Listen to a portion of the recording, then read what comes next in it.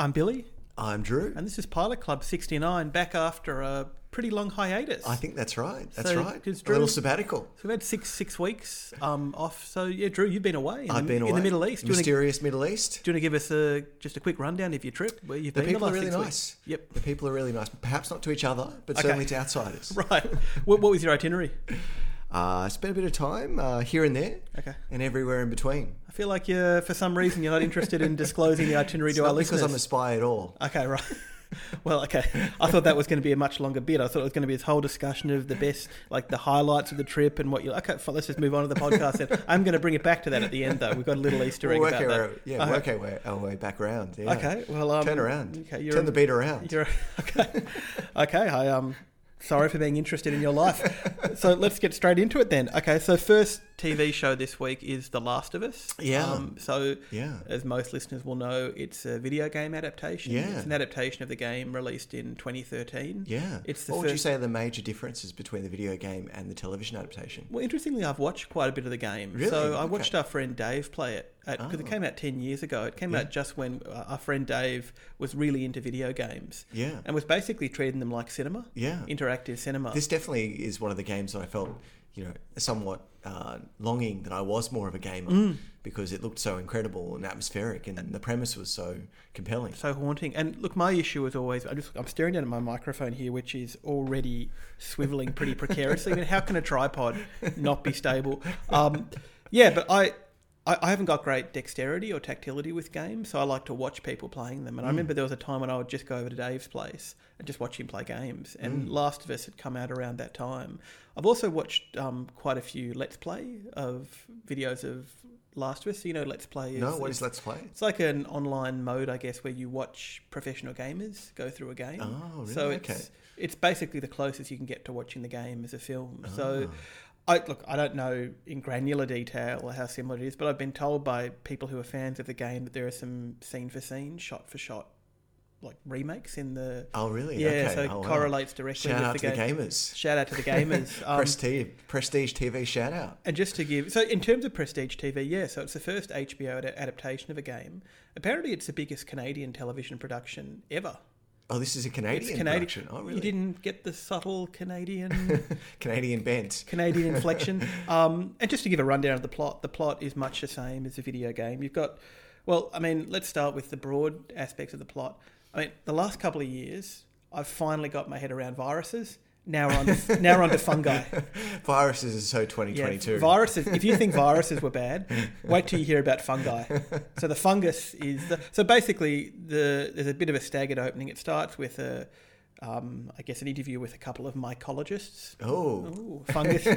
I know a lot about mycologists because when I was at uni, this is a fun fact about me for people who don't know. I started off doing biology and chemistry, and I had a really gay mycology lecturer, very, very overtly gay. Oh, you studied mycology? I did a mycology unit, and at a time at the university when there wasn't a lot of openly gay people, it kind of endeared me to mycology for life. Right. So I did his mycology unit just because I was like, this guy's a role model. So it starts in 1968 with a couple of mycologists having a conversation about the dangers that fungi pose to humanity. Yes. Then it jumps to 2003 where we meet the main character, Joel, played by Pedro Pascal, who has massive resting apocalypse survival face. Don't you think? This guy, I don't know. When he has a lachrymose face. Yeah, when I saw him, I was like, face. This guy was made to be. And so think of the opening as, I guess, the first act. The 1968 stuff is an abbreviated first act. Then in the second act, it deals with basically the first 24 hours and the emergence of the fungus. And in the process, Joel's daughter is killed by a US soldier. And then it jumps 20 years later where America now seems to be basically a series of city-states run by an overarching military dictatorship. Yeah. And Joel is now a member of a resistance group or loosely affiliated with the Fireflies. And the plot, I think, is actually a little bit ambiguous in some ways, but it turns out he has to transport a young girl out of the city and across the wastelands that have been left ravaged by the virus. For reasons unknown. The reasons are not clear. And this girl's name is Ellie, played by Bella Ramsey. And I know that in the game, the Joel-Ellie relationship is the core of it. So she obviously becomes a kind of surrogate daughter. So that's where it takes. It starts with some discourse about fungi, then it jumps to the first 24 hours of this new pandemic, and then it jumps to the future, or the present, our present. And part of what's interesting, I guess, is that third act, which takes up the majority of the series, is kind of largely preoccupied with the political and military consequences of the fungus. And there's not actually a lot in there. Like, something you never find out, for example, is, and maybe this must be deliberate, is like the path of transmission. So there's nothing... That's true. Although the virus, and the way the virus operates is it's a bit like the zombie viruses, it seems to be, that infect ants in the Amazon. It turns people against themselves, and it basically turns them into zombies. And we see some images of how the virus spreads through people, and how the aftermath of the virus, it basically goes through them and turns them into, they look like a fungus complex. Yes. But there's not a lot in here about how it spreads. And in this third act, which takes place in this Boston city state, there are people who get very close up to other people and very close up to dead bodies and very close to the virus without any particular concerns. There's obviously some kind of time window. But yeah, from the perspective of our pandemic present, that epidemiological stuff is left out. Yes. So I think that makes it slightly scarier. It does, yeah. Not explaining it does. the pathway of transmission, which I think is consistent with, you know, a lot of people's the early days of the pandemic, where people were not sure exactly how people contracted. Well, exactly. So it's kind of at those two tail ends, isn't it? The second act of the film is when people are just learning of the fungus's existence, and then by the third act, it's become so normal that no one really needs to talk about how it's transmitted. It's just known. But that third bit is almost like a political thriller. But yeah, what were your impressions of this? Yeah, I know this is a series that's got enormous critical acclaim. It comes from Neil Druckmann, who was the original creator of the game, and also Craig Mazin, who's probably most famous for show running the Chernobyl miniseries, which I thought was fantastic. That makes sense. And actually has a background in comedy, so it was really prominent in the Scary Movie franchise. And then had, I guess, tried his hand at drama, was enormously successful. Right, well, like from Scary Movie 5 to Chernobyl. To Chernobyl. I think Chernobyl is still one of my favourite series of the last 5 years. I love that bit in Chernobyl where they say that, I think it's a certain point late in the explosion, where they say there has never been anywhere as dangerous on Earth as just above the smokestack. The sublime of the reactor core. That's extraordinary. The ceiling above the reactor core. That makes sense, doesn't it? Because the kind of global apocalypse, global catastrophe. And this, I remember from the game that it almost has a kind of, that post-apocalyptic mode in gaming often seems to dovetail with failed communist futures and stuff. It's kind of part of the same thing. Yeah, it makes sense. There's definitely a synergy between Chernobyl and this. And the acclaim going into a series like this, that, you know, you've got to go through a prism of enormous acclaim. And I thought this was really powerful. And this is a genre, I think, that's been really overworked. I mean, especially in TV, especially in the last 5 years. I mean, how many post-apocalyptic series have we seen? I mean, it's almost every YA adaptation is a post-apocalyptic text. As is a lot of prestige drama. To give that sense of gravitas, they set it in a post-apocalyptic future, like many of the series that we profiled. So how do you make this genre fresh? And also, I mean, I feel like it's weird, although the pandemic's only a couple of years old, I already feel saturated with pandemic content. So this kind of deals with that in an innovative way too. I also thought, like, it's just quite hard, I think, to make a good adaptation of a game. Yeah, absolutely. Like they've been almost no successful. Are there that many great, like... I don't think there's any. I think this might be the first critically acclaimed video game adaptation. Like, I guess the ones that tend to work, like Sonic the Hedgehog or Super Mario Brothers, work kind of as camp. Yeah. But a really serious, dramatic adaptation of a game. And maybe there's something about television that lends itself to that as well. Yeah. Did you get a sense from watching the video game that there was much of a plot beyond the atmospherics? I think the emotional kernel of the plot comes between Joel and Ellie. Is it just a journey narrative? From what I remember, it's a journey narrative. And look, I think that part of it doesn't translate as well to the big screen, that relationship, for reasons maybe we'll come back to in a moment. I didn't think it was bad, but probably my least favourite part. But yeah, in terms of the world building and the visuals, I thought it was really incredible. And I really love that kind of second bit.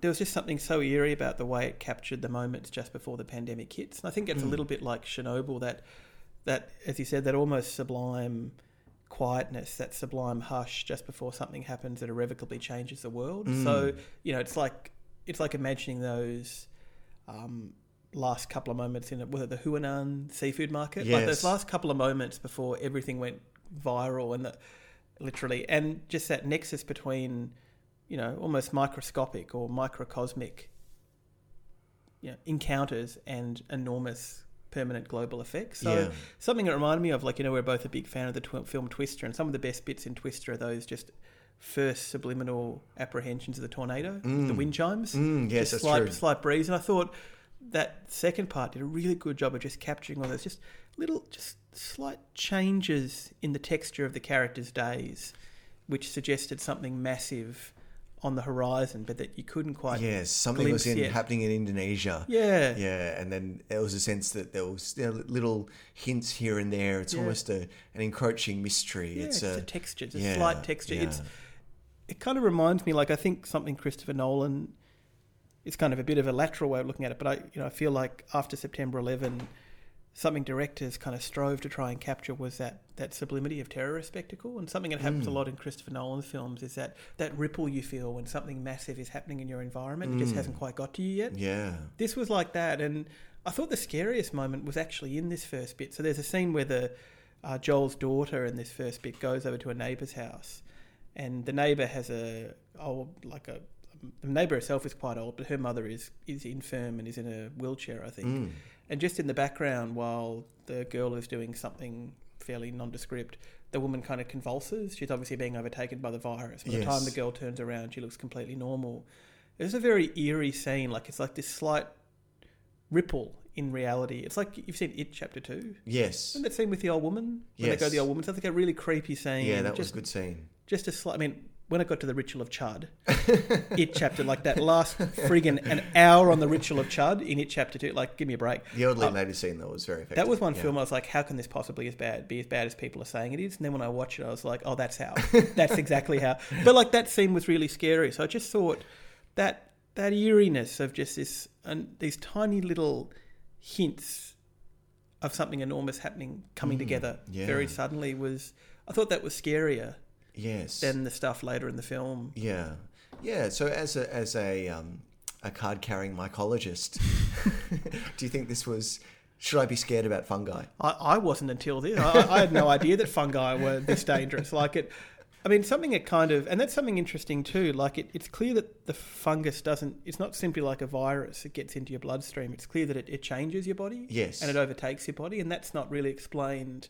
You see, there's these very flamboyant images of bodies kind of splayed against walls with fungi coming out of every orifice and wrapping up their hands. The empty man scenes. The empty man scenes. The empty man scenes, exactly. And they remind me a bit of Annihilation as well, just bodies morphing into vegetation, fungi. Exactly. So fungi aren't plants, but morphing into other stuff.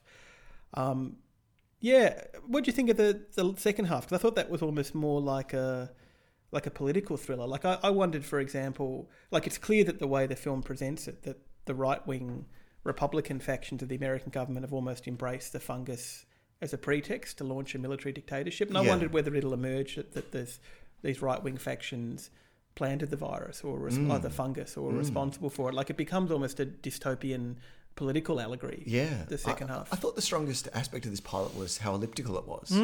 We start with this prologue in the 1960s, this sort of sepia-tinged interview with a mycologist and a virologist.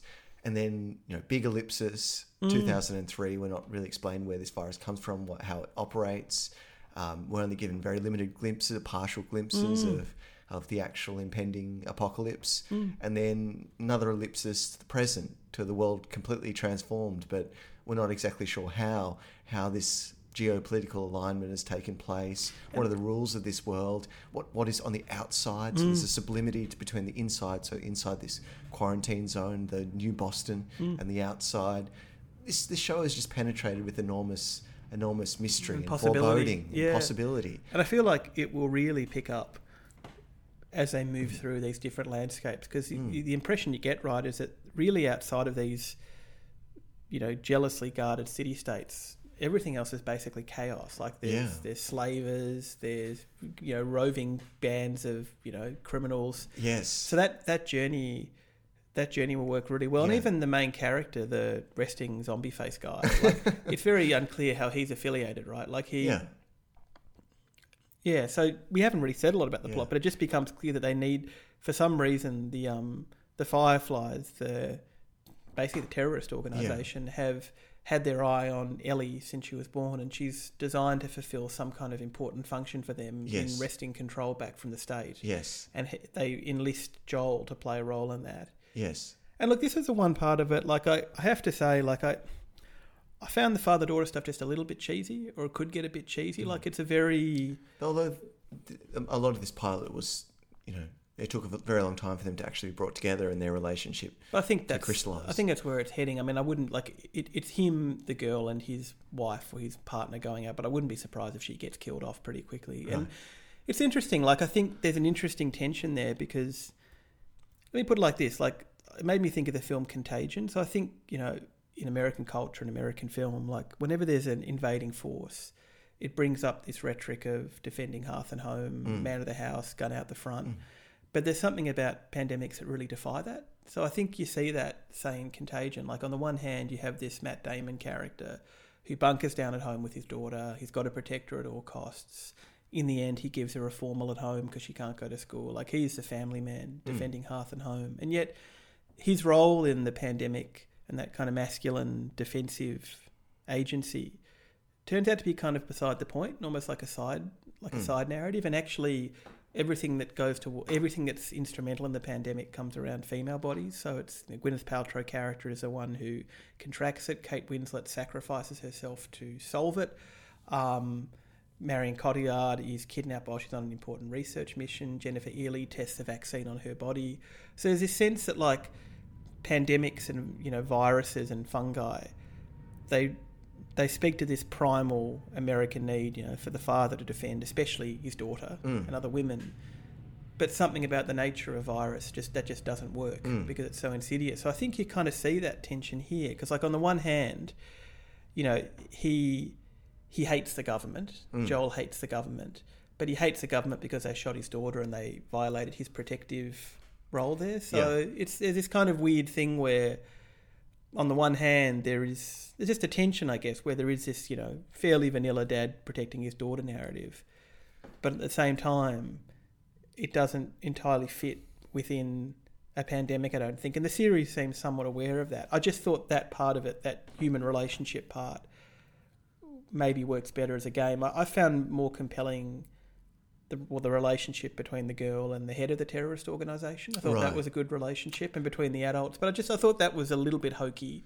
But, in terms of adapting a game, I mean, it's pretty good overall. It just captures that. I think the film Outbreak is like that too. So you have in Outbreak this need to protect hearth and home and, establish these boundaries, but just viruses and microscopic organisms don't respect that. No. So, that was a bit that I wasn't as into. And I have to say, I thought the third act a little bit dragged at times. Okay. But I agree with you. It was also elliptical. And look, I thought overall, as a video game adaptation, this was really good. And I'm definitely in, for watching more. Yeah. I think the best post-apocalyptic texts are the ones that are both a journey, a quest, but also a mystery. Yeah, I agree. Both of those things have to be entwined, and unlocking the mystery is also the solution to the quest, the last stage of the quest. And I think this elegantly ties those two strands together. That's a nice way to put it. And I think it really gets to, especially in our post-pandemic or peri-pandemic era, that the mystery has to be the fungus. And I think it's really effective that they keep that kind of almost on the margins in the later part of the film. Throughout all of COVID, the question that everyone in the world has wondered has been, well, where did it come from? Yeah. I mean, obviously, I don't think it was artificially manufactured, but what was the path of transmission? Yeah. And that phantasmatic moment, who was the first person infected? Yes. That need to know where... It's like that last scene of Contagion where it all comes back to that one encounter that Gwyneth Paltrow has. Yes. That's what all of us at some level are fascinated by that. So I feel like it really gets that the mystery has to involve... And that's why I wonder if I can't remember how the game ends. I wonder, will it will it be something unleashed by the American government? It feels a bit like that. Interesting. Is this a mini-series or is it an ongoing series? That's a good question. I'm not sure Do the how long it games is. have sequels or? Yes, there's a sequel. Let me check that. I'm pretty sure I think that The Last of Us 2. Okay. Yeah. Interesting. Okay. That's interesting. Let me just check that. Yeah, because my preferred mode of television is actually the miniseries. I like a self-contained narrative as my favourite little subgenre of TV. I think it's the best way to maintain quality and also narrative propulsion, which is often lacking in television shows. This is interesting. So The Last of Us Part 2, I thought it came out recently. It came out in 2020. It's actually set 5 years after The Last of Us. So I wonder what sort of form this will take. Yeah, and what kind of continuity there is, because the TV show must have been basically in development at the time the game sequel came out. So, yes. And interestingly, it was this TV series in development before the pandemic, in which case it certainly was very opportunistically timed. Resonates in a really... Yeah, so I think this is a very resonant TV series in this day and age. I like the way that it takes it very seriously and deals with the subject matter very realistically. One thing we might say in that note too is like, I appreciate the fact that it's serious but not self-serious. Yeah. So something it obviously recalls is The Walking Dead, but it doesn't have any of the pontificating of The Walking Dead. It doesn't have... It's a kind of like... There's a grim survivalism to it, but it doesn't have the speechifying that... what's the guy? The Frank Darabont kind of signature. That's Frank Darabont. It doesn't have that kind of signature. So... Yeah, that I appreciate. Like it's exciting. I mean, it makes you think. Like so many of these great, immersive first-person games, like Halo, Half-Life. Imagine what they would be like as really incredibly Red Dead Redemption, like incredibly rendered series. Well, Halo has been made into a series. Oh, really? A TV series? And Paramount Plus. Oh, right. How is it? I haven't seen it. I haven't seen it. Perhaps something for a future archive. Archive. But other ones like Half-Life, BioShock, Red Dead Redemption, like those kind of really, even like, Myst, like those games that are almost hyper cinematic, they're more, if you could just bottle that as a series, that would be incredible. So maybe this is going to be the first step in that direction. And look, I had a few quibbles, but I think it's amazing overall. Like I thought this was utterly compelling. Incredibly accomplished pilot. So look, I'm a hard in. This could be the first appointment viewing television series for 2023. It could be one of our post podcast shows that we watch as well. It could be. Slot it in with the X-Files. It could be. This is great. It's excellent TV. Yeah, I really liked it. All right, on to our next series. Our next series comes from Netflix, for all purposes, and it's called Copenhagen Cowboy, and it comes from the auteur Nicholas Winding Refn, or as he calls himself here, NWR. Yes, an he's NWR he's joint. going for the initials now. Yes. He's got his own signature style, obviously, and he's sort of patented in this series.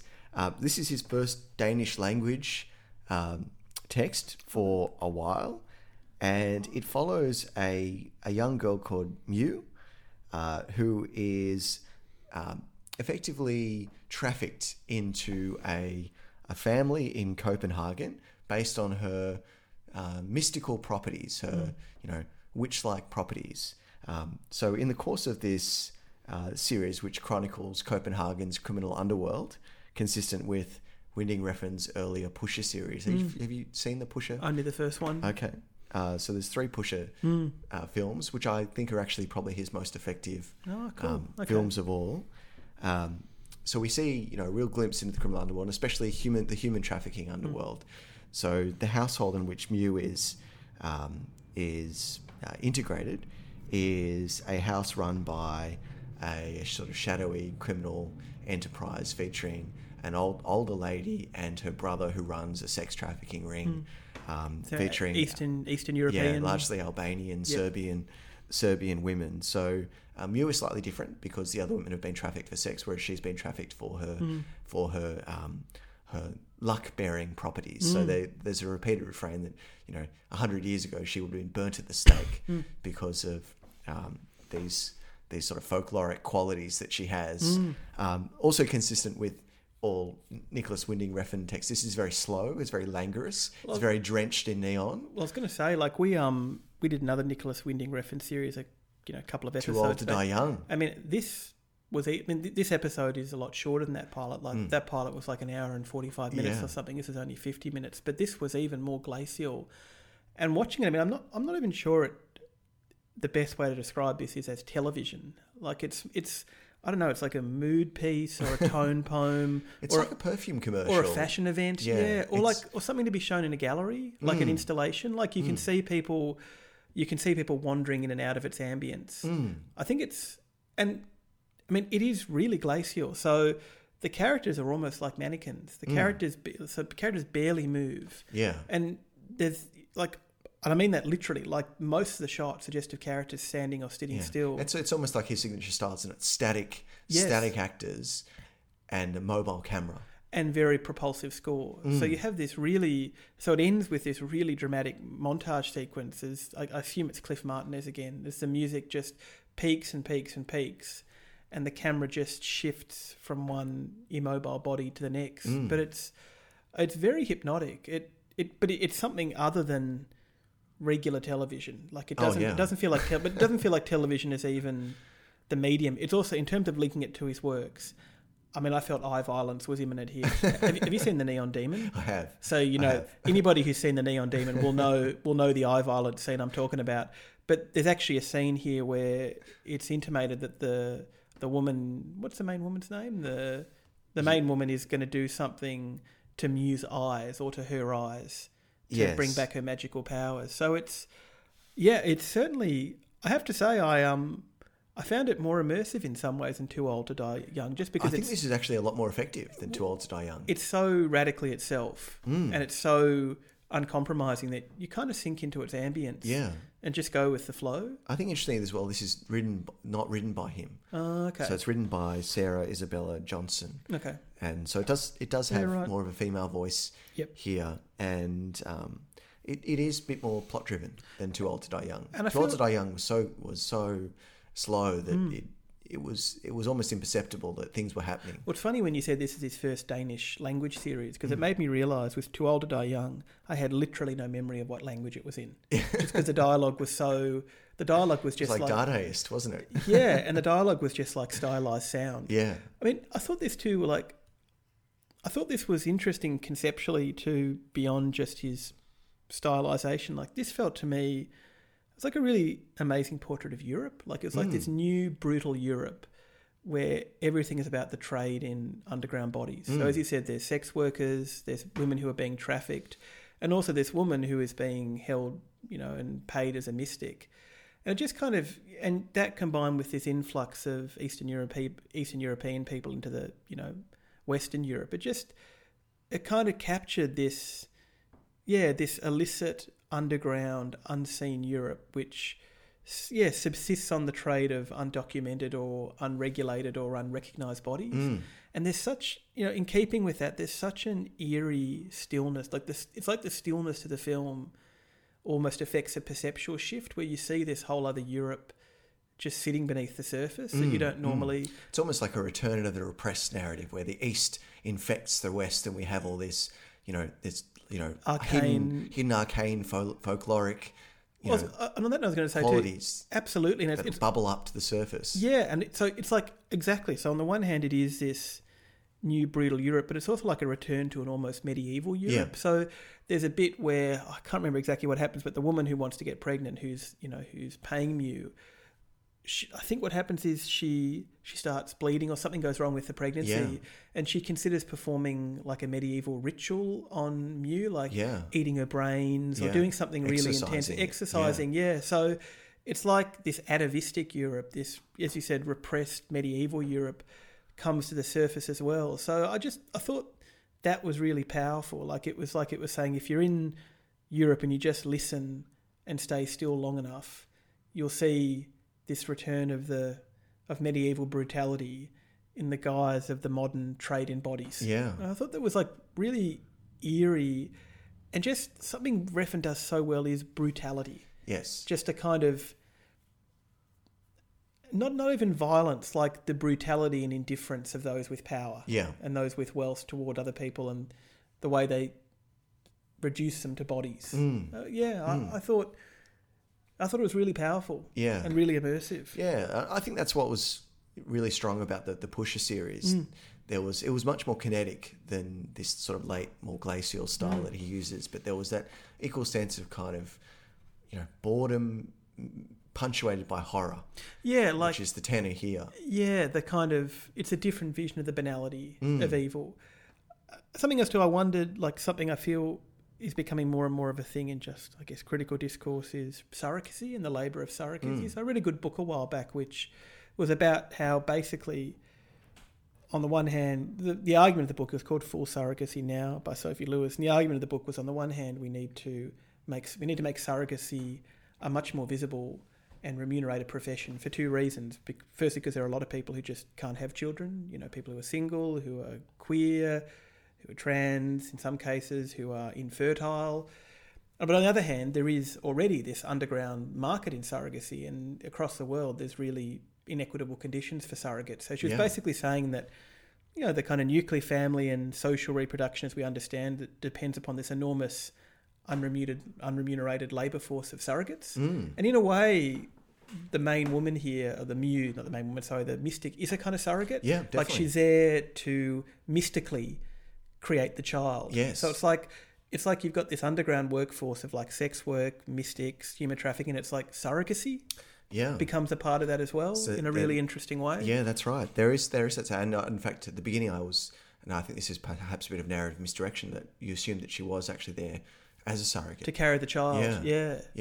So that's a nice little twist. Yeah, he's so good at the arcane. It's funny, like I feel like a lot of films of his now that I kind of was a bit dismissive of at the time, like Only God Forgives, now feel like transitional works. And now that he's fully in this mode, I like those films more in retrospect. I think those films were slightly less successful because they sort of penetrated the underworld of an unfamiliar country. Yes. A country that I don't think his insights into that criminal underworld were as perceptive as they are here, because kind of he obviously knows the country. Yeah, and kind of the same as Too Old to Die Young. In a way. That's set in America, right? It's set in America. No sense of exactly. Whereas here it's like it's uncanny, right? It's unhomely. It's his backyard. Yes, it's Denmark, but this isn't the kind of cozy. It's not Hygge. No. This is not Hygge. Is that how you pronounce it? I think so. I think it might maybe Swedish term, but I don't know. Hygge. Yeah, look it up, listeners. It's HYGGE. I think it's Danish term for coziness and homeliness. Okay. Like this is unhygge. This is unheimlich. This is unhygge. Yeah, or specifically unhygge. So, look, will I watch more of it intentionally or directly? Maybe not. Might I put it on the background? Maybe. As moving wallpaper for just watch 5 minutes at a time. I don't know. Yeah. I'm intrigued by it. Like I actually really like this. Yeah. I thought this is actually I love the Pusher series, and I kind of binge watched the Pusher series, and that's what got me into Refn. I thought I really liked the Neon Demon too. Yep. And this is much more in the vein of, it's like a combination of the Pusher series and the Neon Demon. It's the best aspects of Winning Refn. I think this is actually his most successful work in a long time. And the fact that it's only 6 episodes is something that's very tempting for me as well, because it makes that glacial pace a bit more bearable to think that there's only less than 5 hours of this. And let's be honest, like with all the best intention and interest in the world, Too Old to Die Young, I mean that was a mammoth. I mean I think only the most devoted Refn fans could climb that mountain. Only absolute diehards could climb get through that. That's 12 hours of that. Yeah, whereas this is. And look, it's an interesting plot too, isn't it? This mystic. And like a lot of his films, you feel that the revenge and the escape is going to be proportionate to the... Yes. Have you watched any more of it? I have not, but I know that the first episode's called Mew the Mysterious, and the second is Vengeance is My Name. Oh, okay. Interesting. So things, obviously, the stakes are upped, and Mew might come back with vengeance. So, look, I was very surprised by this. I was not expecting to enjoy it, and I was expecting to be sort of, lulled into a stupor. I'm already kind of lulled into a stupor out of jet lag. Yeah, exactly. Maybe this and is, even deeper stupor. Well, maybe this is because there are certain kinds of films that work brilliantly on planes. Like I watched the remake of Baywatch on the plane. Really? Okay. Maybe this is cinema for jet lag. Perhaps the whole thing is in there. And again, like it is, to bring it back to that kind of New Europe thing. Like the whole thing takes place in this strange twilight world. Like it feels like a new world order. Yes, kind of emerging just from. So yeah, look, I'm. Just something that turned me off too. You know how there's a group of sex workers who kind of gang up against Mew? Yeah. The lead one for a brief moment I thought was Brooke Satchwell from Neighbours. It wasn't. I checked, but the whole time. That'll be a real turn in her career, you know. From Well, remember we saw that film Sleeping Beauty. You didn't like that, did you? I thought it was okay. It had some good moments. I loved it, but there's a very intense orgy scene in it, and one of the participants was Benita from Play School. Oh, I remember that I was like, Benita? Like, what is Benita doing in this scene? Like, it was just the most intense thing. Yeah. So I had that kind of Brooke Satchwell moment where it's like, is there a Neighbours ref? But no, it wasn't. Look, I'm curious. Yeah. I'm not sure I'm in or out. Yeah. Just like the film. I think that's true. That's true. You're just like the film. You're kind of neither here nor there. If I happen to be in the same room as it at some point again, if I happen to find myself in the same room. If it's playing in an art gallery, you'll walk through the room. Oh, yeah, absolutely. And, to be honest, and maybe I'm a bit biased. Perhaps briskly, but you will walk through the room. I was going to say, I feel like a lot of video art you see in galleries, and this is it's not my area of interest, but a lot of video art you see in galleries is not beautiful. Yes. This I would love to walk into and watch in a gallery on a big screen. Yeah.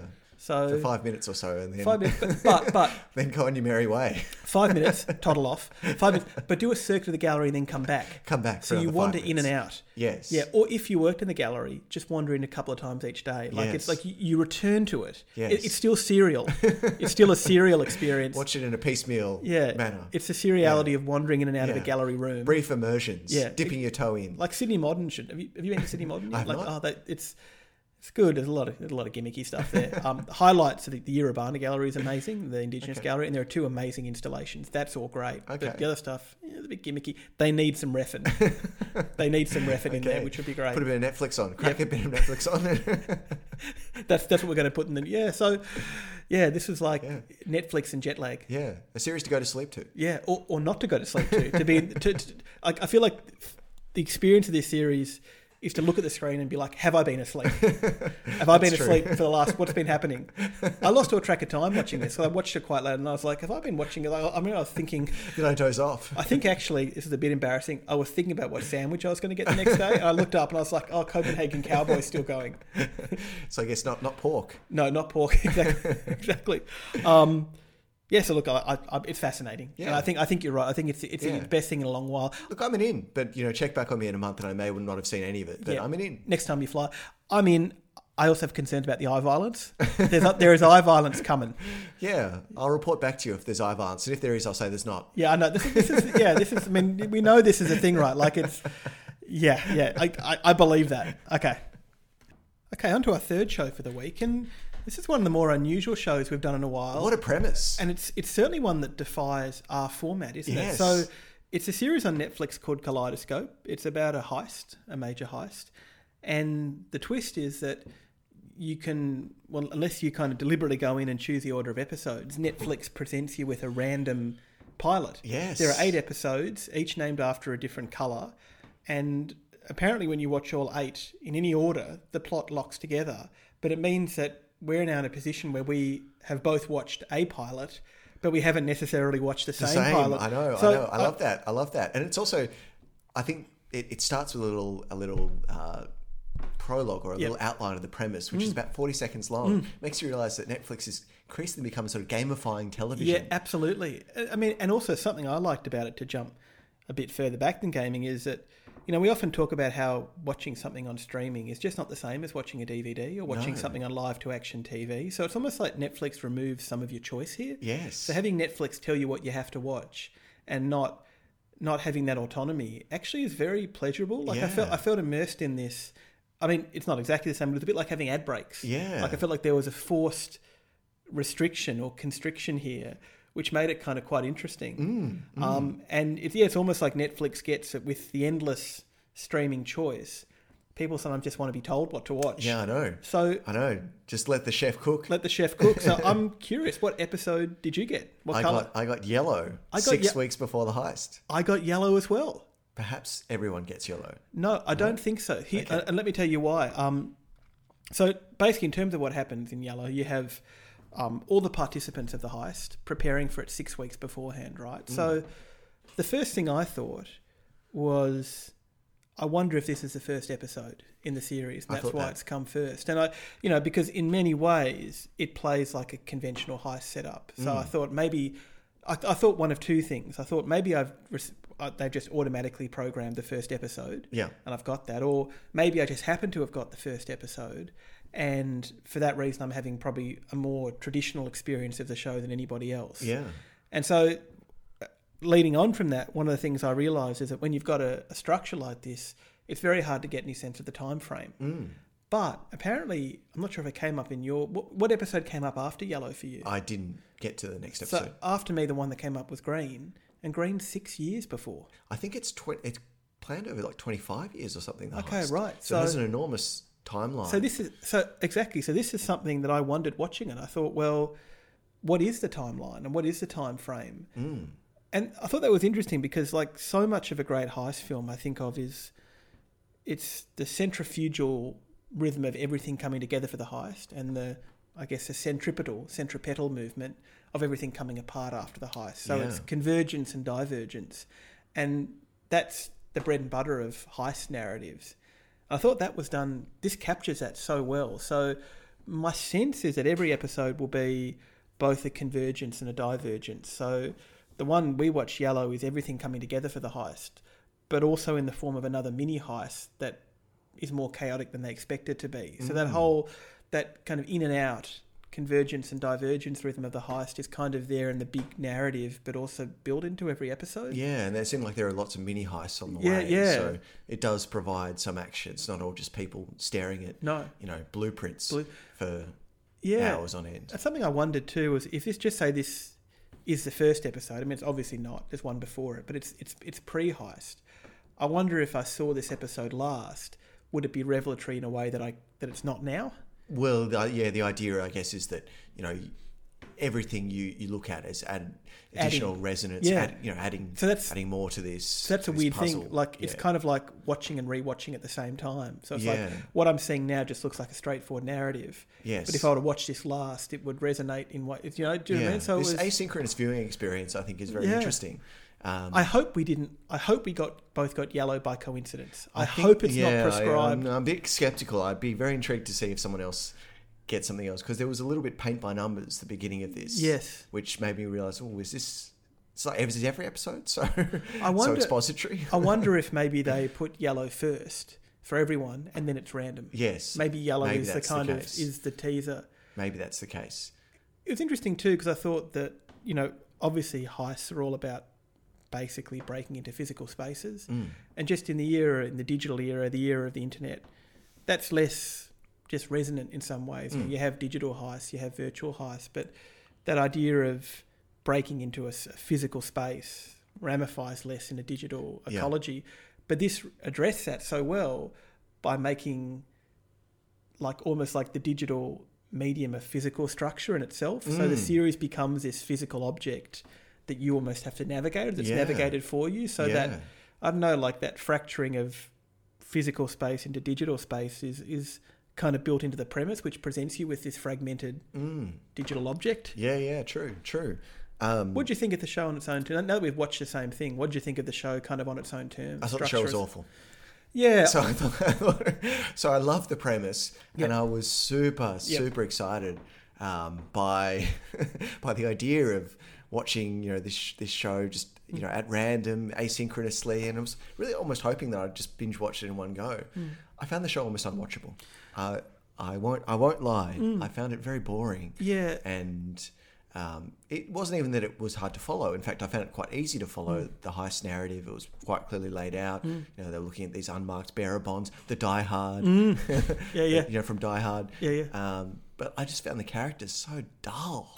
It's interesting, isn't it? I mean, I found it boring towards the end as well, and I was a bit puzzled by it, because I was quite engaged at first, but I think I was engaged more by the concept than by the plot. And then I found myself surprisingly kind of losing interest about halfway through and not really knowing why it was, but then suddenly realising about 2/3 of the way through, just because it has this high concept structure doesn't mean the individual episode is good. And I guess part of me wondered too, is because it is a fragmented experience and because you only see a part of the story, do I just need to be more patient? Is this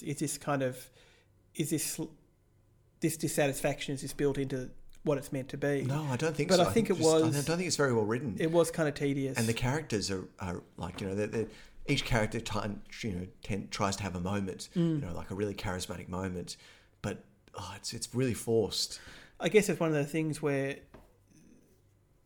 the premise is so great structurally, but you can really see the mechanics of it. It's like, just to make it work, obviously the characters have to be somewhat streamlined, and their actions have to be very telegraphed in each episode.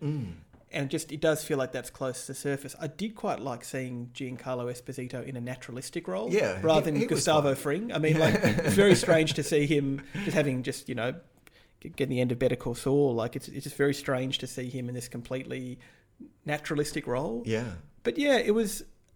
I don't think I would go quite so far as to say I thought it was awful, or that I was completely bored. Just because, maybe partly because I was still slightly entranced by that structure, and maybe just because the sheer fact of Netflix telling me what to watch made me more engaged. I mean, if I've got a streaming service up, on my laptop, I'm not going to choose to watch Cops and Robinsons.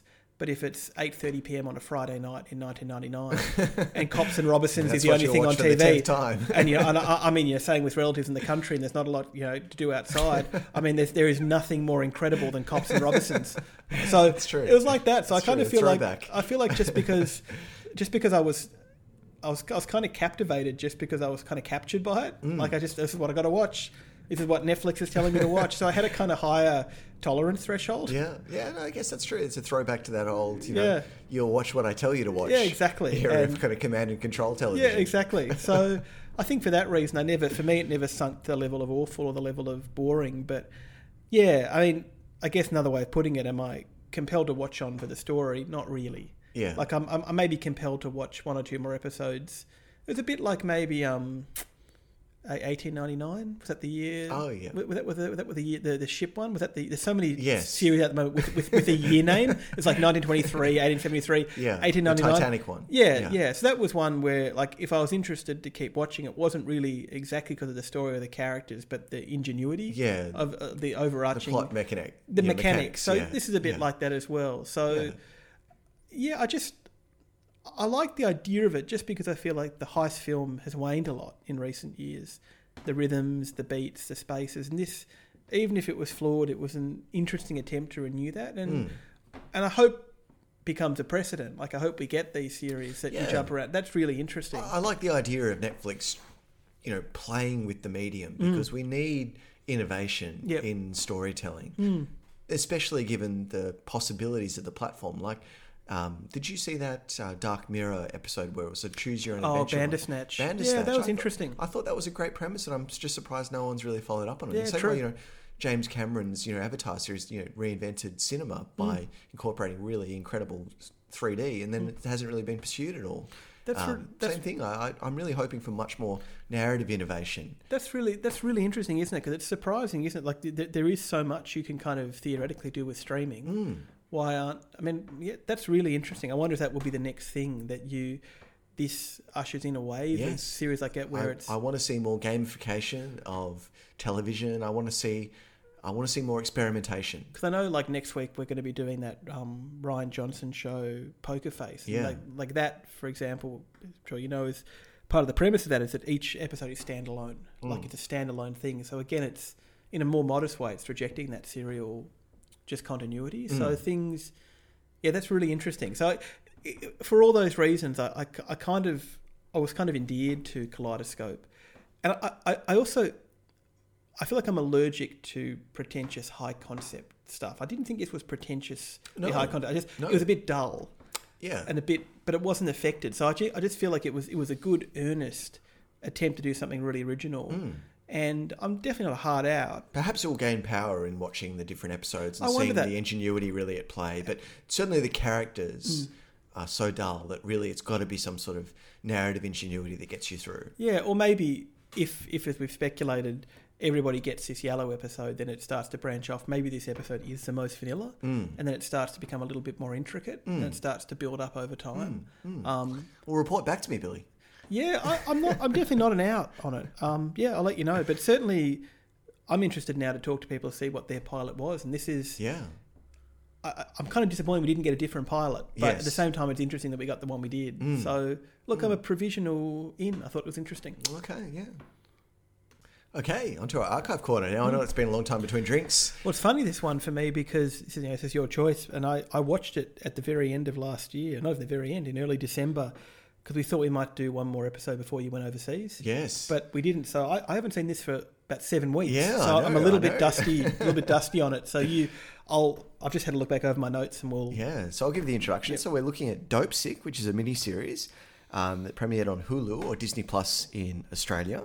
It's based on a non-fiction book called Dopesick, Dealers, Doctors and the Drug Company That Addicted America by Beth Macy, and it premiered in 2021. It consists of 8 episodes that, in a non-linear fashion, trace the opioid epidemic as it arose courtesy of the malpractice of the Sackler family and their company. It's a bit like Steven Soderbergh's Traffic, but for like Oxy. Yeah, that's right. Yeah. That's right.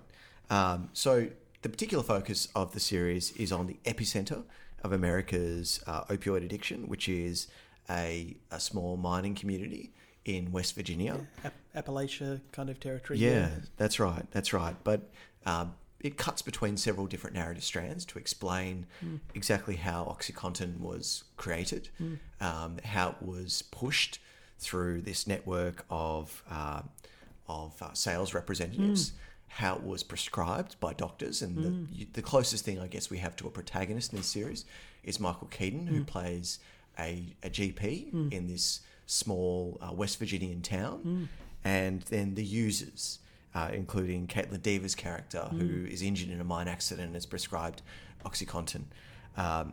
It also deals with, obviously, the way in which a series of cynicism, conflict of interest, apathy, and ignorance led to one of the greatest health calamities in the 21st century.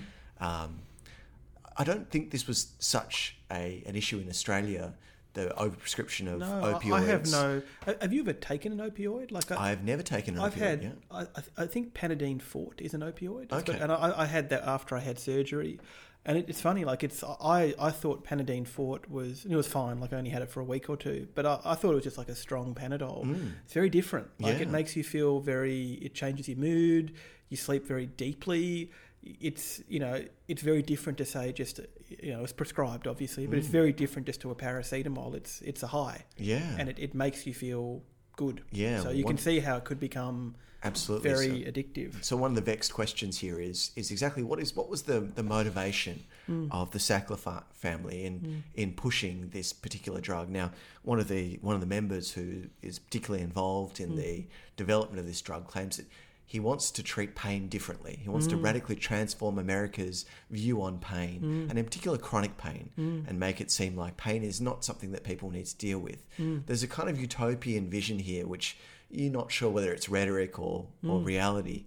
But at least according to the PR, the OxyContin was claimed to be non-addictive because it had this delayed release mechanism which prevented people from experiencing a high. And I think what was really fascinating here is explaining exactly why it was that it was pushed so heavily to these particular communities in rural and regional US, farming, factory, mining communities. It was because people there suffered from injuries from their job, and as a result, they couldn't afford health. Yeah, I was going to say, just to intervene, I read a great book. I read a fantastic book a couple of years ago when I was on my real kind of true crime flow, called American Pain, and I forget who it was by. It was but actually by an academic at the University of West Virginia, and it was so similar to this that I thought this was initially an adaptation of it. And the thing that most fascinated me about it was exactly what you've said, exactly what I found fascinating here. The way, basically, the PR campaign launched on behalf of Oxy, and specifically that narrative that was pushed that Americans were suffering from a pain epidemic, and that Americans were underprescribed pain medication, and that that pain was almost like a disease that had to be fixed with Oxy. So that's fascinating to see how that plays out. And in American Pain is partly about what they call the pill mill. So, as you said, it targeted Appalachia. It's poorest part of the country, lots of workplace accidents, but it was. The legislation was most relaxed in Florida. So this book's about just the enormous, economy and people coming from West Virginia, Kentucky, Tennessee, down to Florida and back again.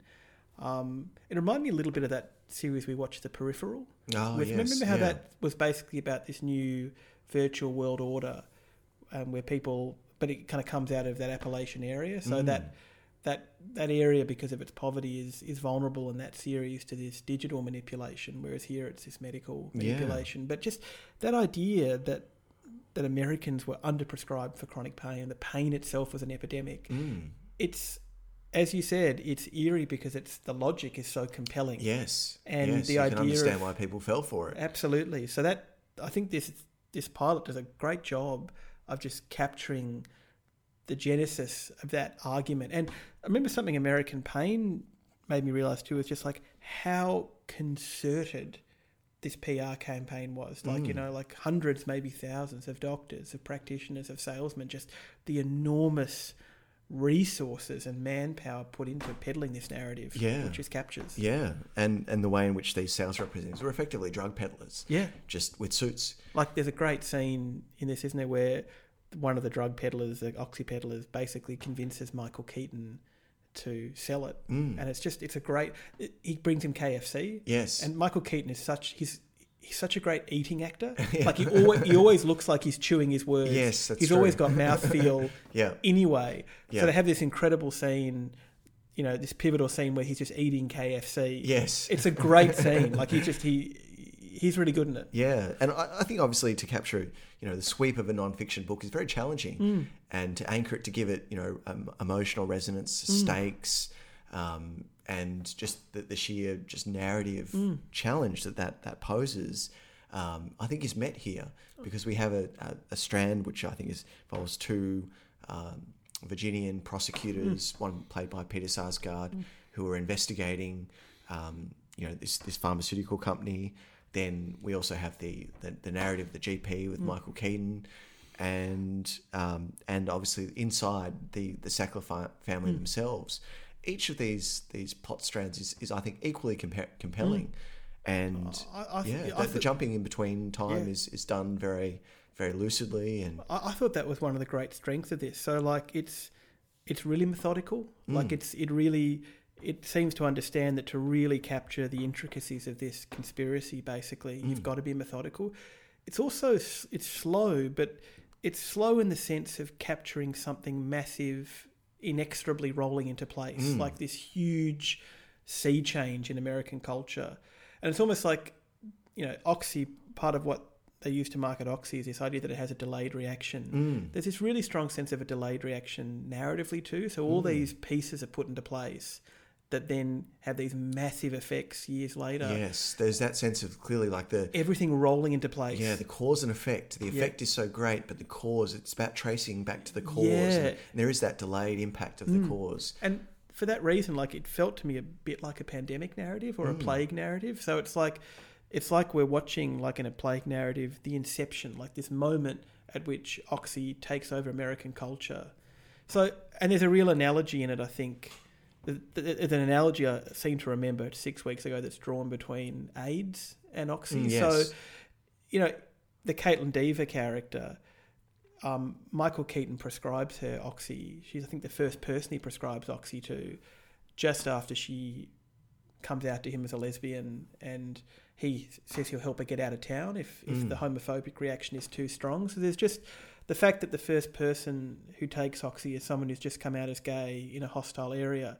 There's just that resonance with the AIDS crisis, and that this kind of Oxy plague, the first person you see it really targets is a kind of vulnerable queer person. Yeah, and that's why I guess it's easy to dismiss as well. And you think perhaps one of the reasons why they targeted these communities as well is because if it did have negative repercussions, they'd be minimised or exactly. They're extendable. Rationalised as, this is a loser part of the community. They're not people who matter. Exactly. But so it was like, that was my sense. It was like a pandemic, a plague. It feels it was made in 2021.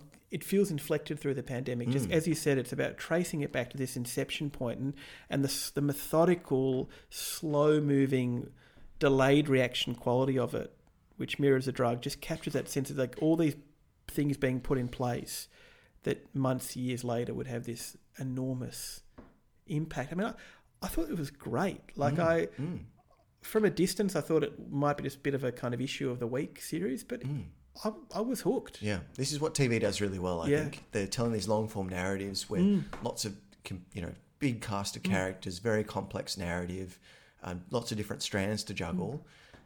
This is where you got those long form storytelling is so effective and kind of novelistic. Yes. I mean, I know it's a highfalutin comparison, but it reminded me a bit of David Simon, just like this really detailed systems narrative.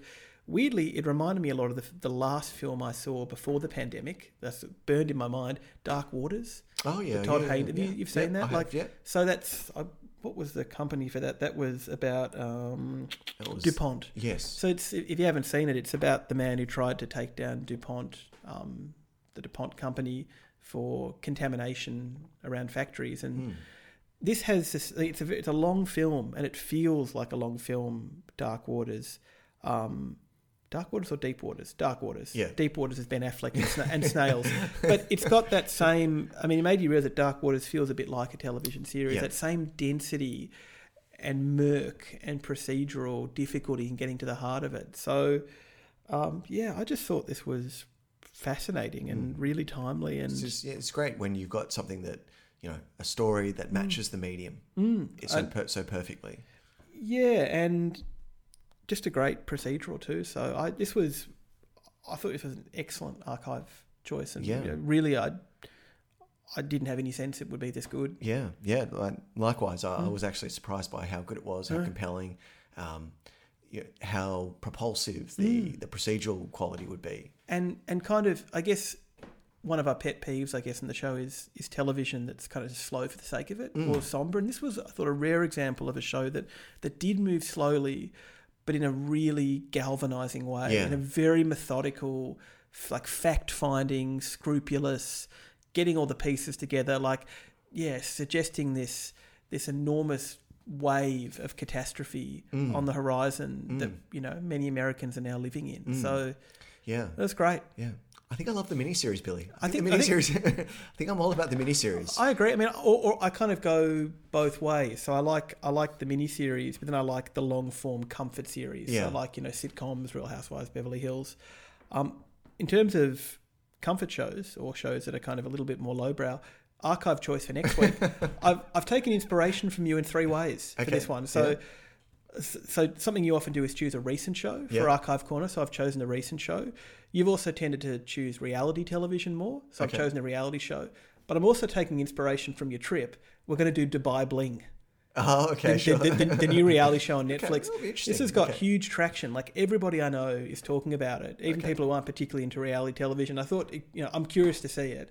But I also thought it could be fun, just given that you've just got back from Dubai. Yeah, absolutely. You've been in Dubai and you provide some insights. You had an interesting take on Dubai. I remember you said it was like materialistic but very pious. Yes. At the same time, it was like Vegas. Vegas with shopping malls. Yeah, Vegas. Yeah. Vegas without casinos. So I just think that everything you've just experienced in Dubai could be really fun just to juxtapose with the show and to mediate through the show. Sure. So I'm very interested. Yeah. I think this would be nice and apt. I've had a lot of people from I think of having quite different televisual sensibilities recommend it to me too. So I'm not a huge reality guy, but I just thought with you back from the Middle East, this could be kind of fun. Sure. So I'm up for it. Next week, Dubai Bling, and we weekly from now on as well, unless you're going to the Middle East for another 6 weeks in the near future. I don't know. If my masters call me, I will answer that call. And we'll also go into your trip in more detail next time with Dubai Bling, so we can just go through the key highlights. Yeah.